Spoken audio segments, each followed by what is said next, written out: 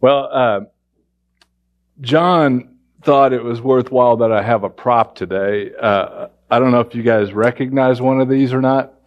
Have you seen one of these before? Anybody? There's some puzzled looks out there.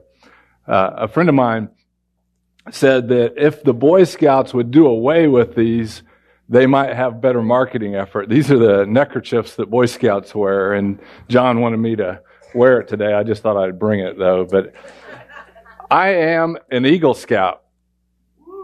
There we go. And an Eagle Scout is one of those few things in life that is always said in the present tense. Did you know that? Yeah, it's kind of a weird thing. Like, I am a parent. I will always be a parent, so it's in a present tense. But most of our accomplishments in life are always in the past tense. I would prefer to say I was a Eagle Scout, but I'd break some kind of unwritten rule, I suppose. Anybody from southern Indiana around here? I got to admit, it's prettier in southern Indiana than it is in central Indiana. And down there, the Blue River snakes through the countryside in a very amazing way. And it was along the banks of the Blue River where I got a good amount of my merit badges during my pursuit of this Eagle Scout thing. And that happened about 40 years ago, which is a really weird idea to try to wrap my brain around. But the badge that came to mind for this week is Wilderness Survival. The Wilderness Survival badge. I got this brand new red, white, and blue American backpack that I had to strap on my back, and it put all my stuff for the weekend in there to go on this cross the hills of southern Indiana expedition. No like campsites, no nothing. And so to get this merit badge, you had to put together your own place to sleep at night. Your own tent you had to do. And so as my dad and I and some of the other scouts were walking across these hills, about 2 o'clock in the afternoon, just a deluge came. It just started raining so intensely that it was time to set up our tents. It was that time of the day to set up the tent because there was no reason to keep walking because it just was going to keep coming. So what I discovered is the tent that I put together was inadequate. We found out within an hour or so, both my dad, because I was the one that had to put this tent together and Dad was sleeping there with me, we both had soaked feet within just an hour or so because of how inadequate the tent was. I don't know if any of you have ever camped with wet feet. That's about as bad as it gets when you're camping because it takes a while to recover that. But with this badge, it gave me some ideas to think about, like the survival idea that we live as believers in this thing.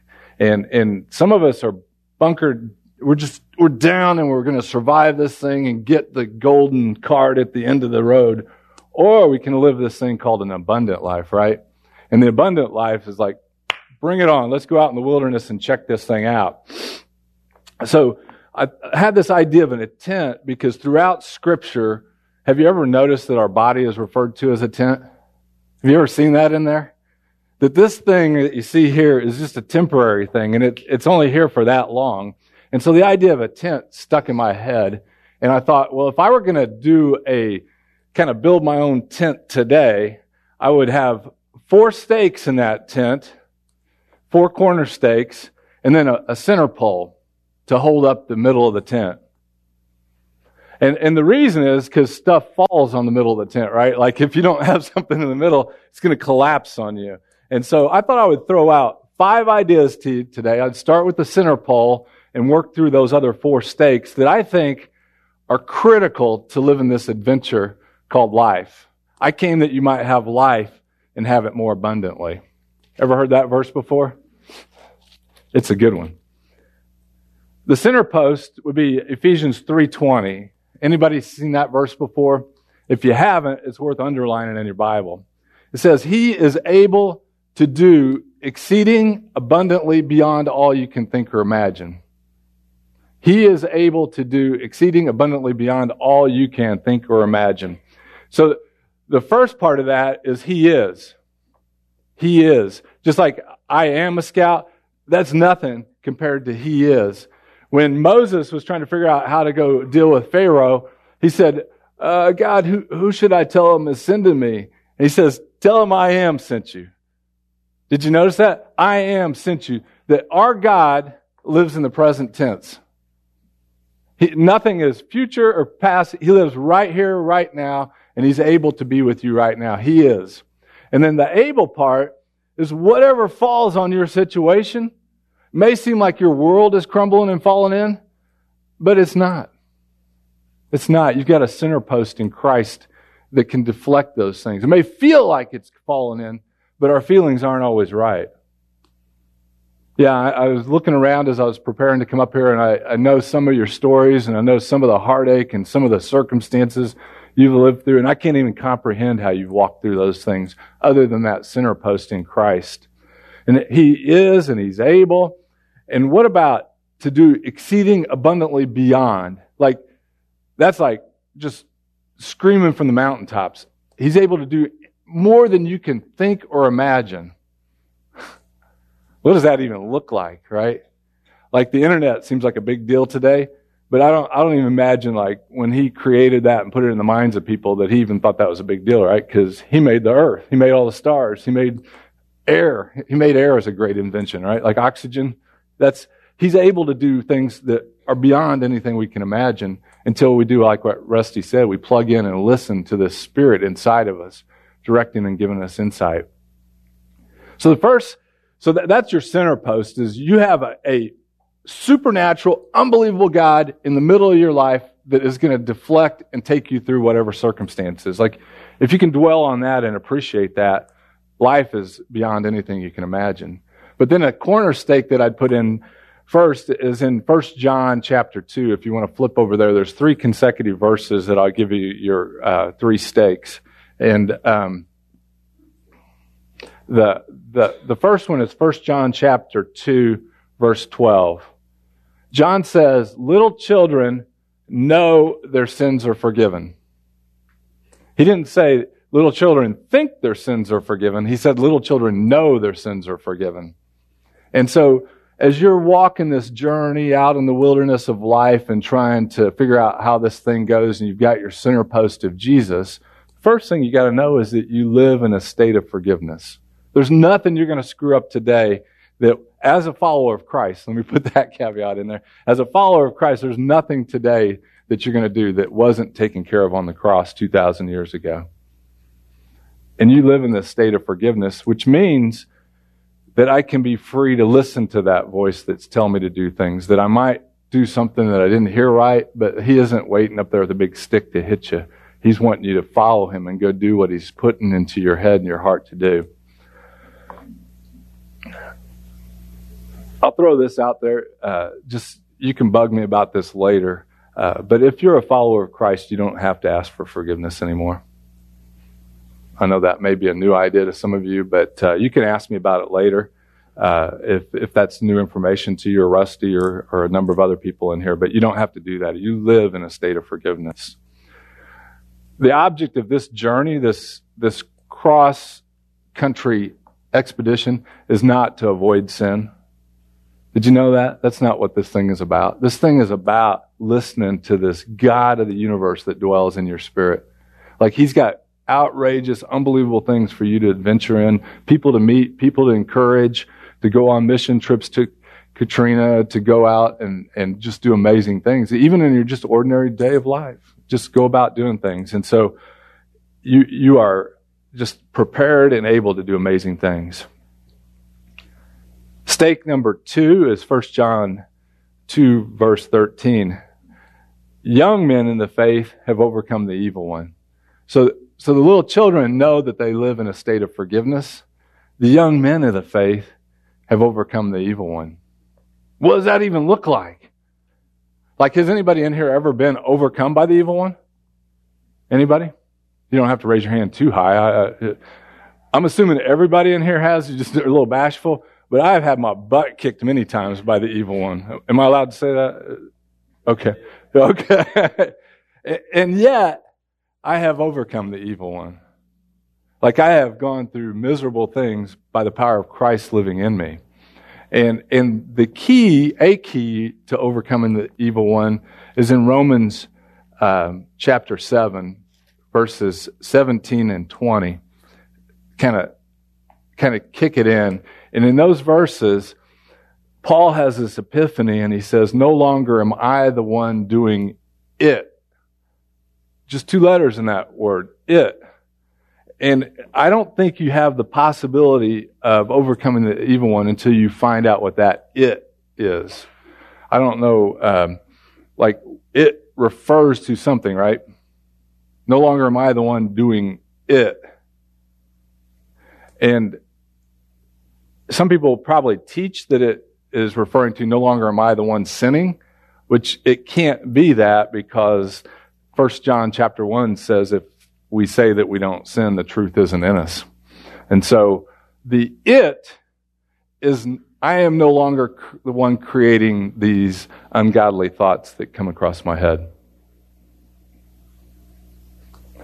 Anybody ever had any ungodly thoughts? I know we didn't have anybody in here who has been overcome by the evil one, but anybody in here who had a couple ungodly thoughts? Yeah, and what's crazy is ungodly thoughts may not be the thoughts that you think they are, because the one that's attacking our soul is the deceiver. Some examples of ungodly thoughts might be things like, I need to do more. Like, God needs me to do more. Or, I'm not good. I'm not pretty. I'm not handsome. Like, they just sound like ordinary thoughts, but those are ungodly thoughts that are coming from this source that is not me. I'm a failure. Another one that's really crazy is, I need to quit thinking these thoughts. Anybody ever have that thought? I need to quit thinking these thoughts. And there's this thing in our body called sin, and sin is the communicator of those sort of thoughts. This thing lives in our physical body and puts thoughts in our heads to deceive us. And so when Paul says, I'm no longer the one doing it, it's those thoughts that are ungodly thoughts are not created by Keith Tyner. Wow, that's nuts. And then, if I'm not the one creating those thoughts, then in 2 Corinthians 10:15, he says, take every thought captive to the glory of God. Take every thought captive to the obedience of Christ. How in the world do you do that? Watch this video real quick. This thing is crazy. Have you seen this before? I don't even understand this. Did you see that? Watch it again here. He's going to intimidate, and now a 2-shot foul because the foul occurred before the ball was inbounded. Tony Brothers now. I never really appreciated Kobe, but he is bad to the bone right here. Watch this. And he fakes the ball. I mean, somebody in a... Did you guys see that? Raise your hand if you're impressed with that. That blows me away. Like, Caleb will, he'll throw his fist at me and I'll fall over. But, that dude is this close to Kobe. And I was listening to an interview yesterday with Kobe Bryant, and they asked him about that moment. And you know what Kobe said? He didn't say it. I don't know whether Kobe knows Jesus or not, but he said, I take every thought captive. He didn't say it that way, but he said in that instant, how he did not flinch was he was able to think that Barnes is not going to hit me in the face with that ball because he will get kicked out of the game. How in the world? Can you believe that? It's like in that instant, he was able to take that thought and not flinch. And I don't know that any of us can process thoughts that quickly. Maybe we can. I don't know. But as we begin to process thoughts, it's going to happen more quickly. It's going to be, that's a lie, that's a lie, this is truth, that's a lie, this is truth. But if we're not taking every thought captive and we think that we're the source of all these thoughts, we're going to be flinching everywhere. We're going to be falling down and everything's going to go wrong on us. And so, take every thought captive to the obedience of Jesus. 2 Corinthians 10:15. Just to throw this out to you, if I'm sorting out thoughts, in my belief system, we have 3 sources of thoughts. In 1 Corinthians chapter 2, the last verse, I forget what that verse is, it says, we have, present tense, the mind of Christ. We have, present tense, the mind of Christ. And so what I believe is all the thoughts that are created by Keith are godly thoughts because I have the mind of Christ. His spirit united with my spirit. So the first thing as I'm sorting out thoughts is as long as it's a godly thought, it's my thought. And I don't need to get rid of that thought. Second source of thoughts are our senses combined with our brain, our memories. Anybody have any bad memories stored in their brain? Anybody? You have emotions associated with those? Anybody have emotions associated with memories stored in your brain? And so you could see something that causes you to go back to that memory. All of a sudden, emotions start cranking inside of you, right? And so if you're not able to take that thought captive, then you're going to get caught back in that moment and however you responded to that situation, and you're going to get all of a sudden flinching and falling down and not in control of things. So your senses combined with your memories. And then I just told you earlier that you have this thing in your body called sin. It's the messenger. It's the false Holy Spirit of the evil one. And its whole purpose is to deceive you so that you might not find this abundant life as you're going about this wilderness expedition. Third stake, 1 John 2:14, fathers know God. Fathers know God. Like fathers aren't out working. The fathers of the faith aren't out working for God. They know Him. Yeah, isn't that crazy? They know God. Like Kobe Bryant, I assume there's a lot of basketball fans like to go have dinner with Kobe or something and say that they know Kobe. But I can tell you, I know God. Like God is cool and He's my friend. And He's a God that likes to hang out with us. And the fathers of the faith know Him in such a way that they can go through difficult circumstances. Stuff's coming down and hitting their center post, right? Just horrible things are coming against their center post. Like, all right, God, I don't know exactly how this thing's going to go down or how you're going to deliver, but you are able to do exceeding abundantly beyond all I can think or imagine. So I'm going to just trust you with this thing. I'm going to trust you with it. And so the fathers know Him. They know that God longs to hang out with you. Like God will just hang out with you in whatever situation. I like to shoot basketballs. He'll do that. Or if I go for a run, He'll do that. If I'm working, He'll hang out with me at work. He'll do whatever. But as we begin to be in awe of God and recognize what He's doing around us, and He's doing all kinds of stuff around us, as we can see that and recognize it, this friendship intensifies that we have with the God of the universe. What if you're able to just believe He's able? What if you just believed He's able to do anything? Like that He can do things that you can't even envision. Like it's mind-boggling to me to think that God will intervene in my life with something that I can't even comprehend that He could do. I was meeting with a friend this week, and I was compelled to kind of encourage him to encourage a friend to consider reconciliation in a relationship. Like I haven't seen this guy in a long time, and we were in a distant city from here, and I was just encouraging him that a friend of his doesn't have a lot of time to reconcile with this fella that is sick. And I got a text while I was in the meeting that the person that I was telling this guy to reconcile with is within a few, probably hours of his finish line, which is crazy. Like, who could imagine that? Like, I couldn't imagine that these things would happen like that. But that's this God that's able to do crazy things in our life. I think even just knowing Him better just gives rest in your soul, you know? Like, that it's going to be all right. I don't know what all right's going to look like, but I've found that if I can reduce my expectations of what all right looks like if I reduce expectations in my life, sounds kind of passive, but what's wrong, Jeannie? Are they too low already? What is it? Yeah, expectations tend to bring stress into our lives. But if God is able to do things that we can't even comprehend, like we can't even understand what He's going to do, it's so far out there. And if we can believe that, and I can let go of some of these expectations, all of a sudden the stuff that I was concerned about will be taken care of through His power and not through Keith's power. Fourth stake. This one, I struggled with many, many years ago and brought it to closure probably 25, 30 years ago. So it doesn't even register in my head that it's such a critical stake. But it is. I know that a lot of people struggle with this one. So if you go to 1 John chapter 5, verses 11 through 13, it basically says, this is the record that God has given us eternal life, God has given us eternal life, and this life is in his Son.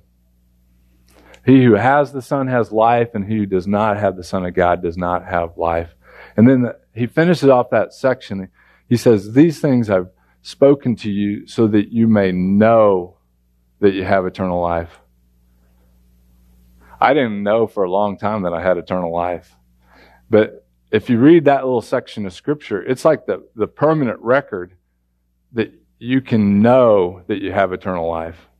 Like that you can confidently pound the table and know that I have eternal life. A lot of us maybe grew up in different forms of teaching where if I tripped and stumbled or said something or did something or chewed something or drank something or spit something, that maybe I'd lose this eternal life that I have.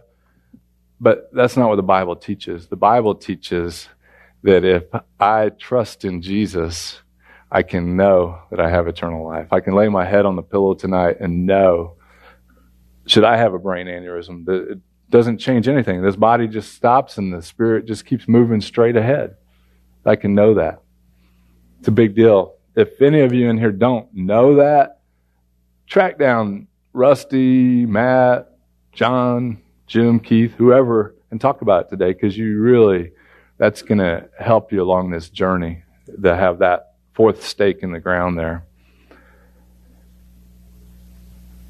Wilderness survival was one of my, I think, most memorable merit badges I got through that process of Boy Scouts. I don't know if it was because there was some intimidating ideas going through.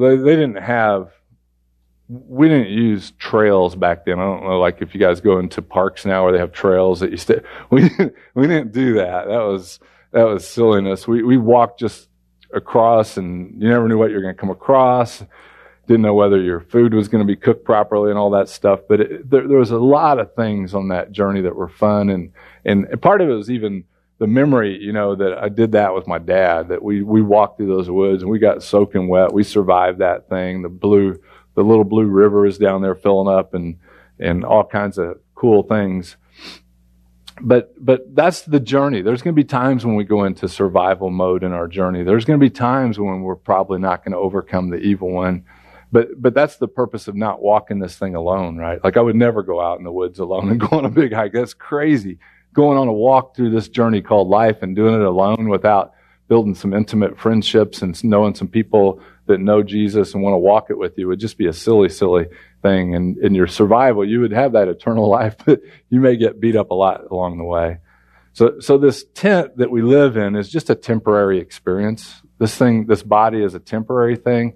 And clinging to this thing is not the point of the journey. Clinging to that center post, the God of the universe, is the key, and listening to the things that he brings across our paths will take this tent to places unknown. It's temporary. It's movable. We can end up in places we would have never expected as we can look at it from that way. And a lot of times I think that the fear of the unknown maybe will bring that constipation that Rusty was talking about to us believers, that we're afraid that if we go outside and pack this tent and go somewhere that we don't know, that something is going to happen to us. And the fact is, something will happen to you, because Peter says, he said, why are you so upset that something bad happened to you? Did you know Peter said that? He said, why are you so worked up that something bad happened to you? Because that's the natural Christian life. Bad things happen to you. How's that for some encouragement? The natural Christian life is bad things happen. And as we go about this journey, we get to see that center post deliver us through those difficult things. And if you have that center post in place and you have some of those four stakes in place, the journey really becomes more and more interesting as you go through those things. And so, what I'd like you to just know today, I'd like you to know that he is able. I'd like for you to know that he has given you eternal life, and that life is in his Son. I'd like you to know that your sins are forgiven, that you live in a state of forgiveness. I'd like for you to come to appreciation how to overcome the evil one, and just enjoy the rest that he has for you. Father, thanks for the time to hang out today. Thanks for all these godly folks in here, and just the great time to hang out with one another. So at one point back in the early 90s, we were playing racquetball, and you asked me if I live in a state of forgiveness, and I looked at you like, never heard that question before. I think I asked it differently. I think I said, what must a Christian do for forgiveness of sins? I don't remember exactly. That was a few years ago. Yeah, but that's what I thought it was really cute, and then I tripped myself up when I asked you that, so I had to. So of those stakes that you've planted, where do you say that you live mostly? Like you sit there and know that you're forgiven, how to overcome the evil one, intimacy with the Father. You say you like. Can you say like where you are? I'm not that I'm trying to measure you. I'm just wanting you to be transparent a little bit.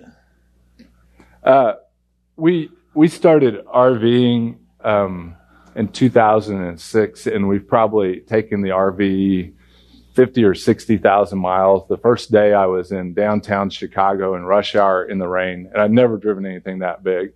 And my hands were clinging to the steering wheel. I made Connie get out in the hood and stop traffic. I mean, this is insane.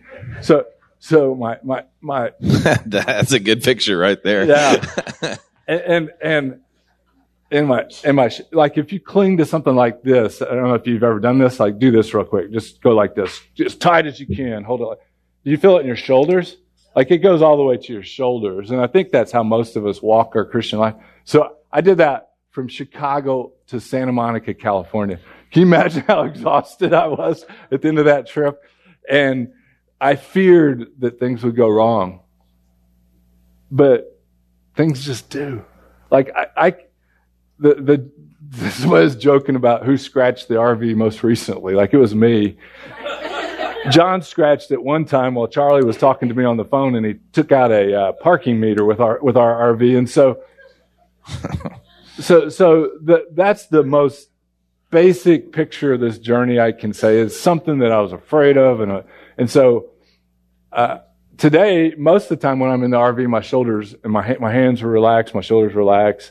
And that's mostly where I am today in my Christian journey. Every once in a while, when I took out it was spring break last year, I tried to take out a fire hydrant and knocked out 10 or 12 feet of the side of the RV, John. So these things happen in life. Like you're going to knock stuff down but yeah, so I think mostly I'm at rest and ease, but. So of those stake posts though, like you've pretty much know that you're forgiven, right? Yeah, I don't spend much time on that one. Like I just know that. Like that's why I say you should know that. And like, I think like how Kobe didn't like flinch. Like he knew something, right? Like so like the forgiveness thing doesn't. But overcoming the evil one. That's like, he's constantly coming at me. So that I think is just the journey. Like that. He has strategies, or the Bible calls them schemes, and so if one doesn't work, he comes at another way, right? Like if he can't come at me directly, he's going to come at me through my children, maybe, or he's going to come at me through a business situation. So he's assume the more that you chase after the heart of Christ, the more that one intensifies. Like that's been my experience. That one just stays intense. Yeah, but don't you think a huge part of that is just knowing the game? Oh yeah, like if I didn't know what the game was, it would be. I mean, I've struggled with a lot of things, and I've gone through seasons of depression and things like that. But I just see that as all part of the warfare. Yeah, and then the intimacy with the Father. Is that an emotional thing, or what is the deal there? No, I think it's knowing. It's a knowledge thing, like an intimate knowledge of just. Trying to think of an example, like Caleb likes NASCAR, and we went to the NASCAR Hall of Fame last week, but just watching something as simple as God letting my son enjoy a NASCAR Hall of Fame thing is just enjoying the Father providing things that like he wants us to enjoy life, I think, and he provides for us all things that we want or not want, but what we need for life. And we didn't need a trip to the NASCAR Hall of Fame, but he gave us that, and it's just cool watching that. So just watching the trees, as we drove down that way, the trees, none of them had any buds on. And then as we drove back, just appreciating that God's able to bring leaves back to trees every year. Like I don't even know what that power is required, but it's more than I can comprehend. So enjoying just nature itself lets me see God's goodness. That's good. Thank you. Thank you. You're released. There's a buzz in this monitor. It's kind of awesome. Yeah, that's it. Wednesday night, we've been having a great time with our high school students at our house, and Wednesday night we actually talked about those verses, Keith, 1 John 2:12 and 13, and Stu over there, yeah, he's like, oh gosh, he's calling me out. But we watch this. We ask the question, what percentage of the church, not Levener, but the church body that believes that Jesus is the Son of God, understands that first stake, that Jesus has forgiven all sin, past, present, future, one time on the cross. What percentage of the church understands that? Just basic childlike faith. What'd you say, Stu? You were kind of harsh, but you said 1, but we kind of gave it a 10%. That if the whole church understands it, 10% of the church understands that. I don't know what you think, the whole forgiveness thing, but if that's your starting point, I write to you little children, and only 10% of the church understands that, then overcoming the enemy, we said maybe 5%. Maybe 5% understand that. I write to you young men because you know how to overcome the enemy. And I write to you fathers, that third post, because there's intimacy with the Father that you just can enjoy. It's less than 5%. And that's the state of the church, at least according to our high school students. It's pretty crazy. So, it's good stuff. Thank you, Keith.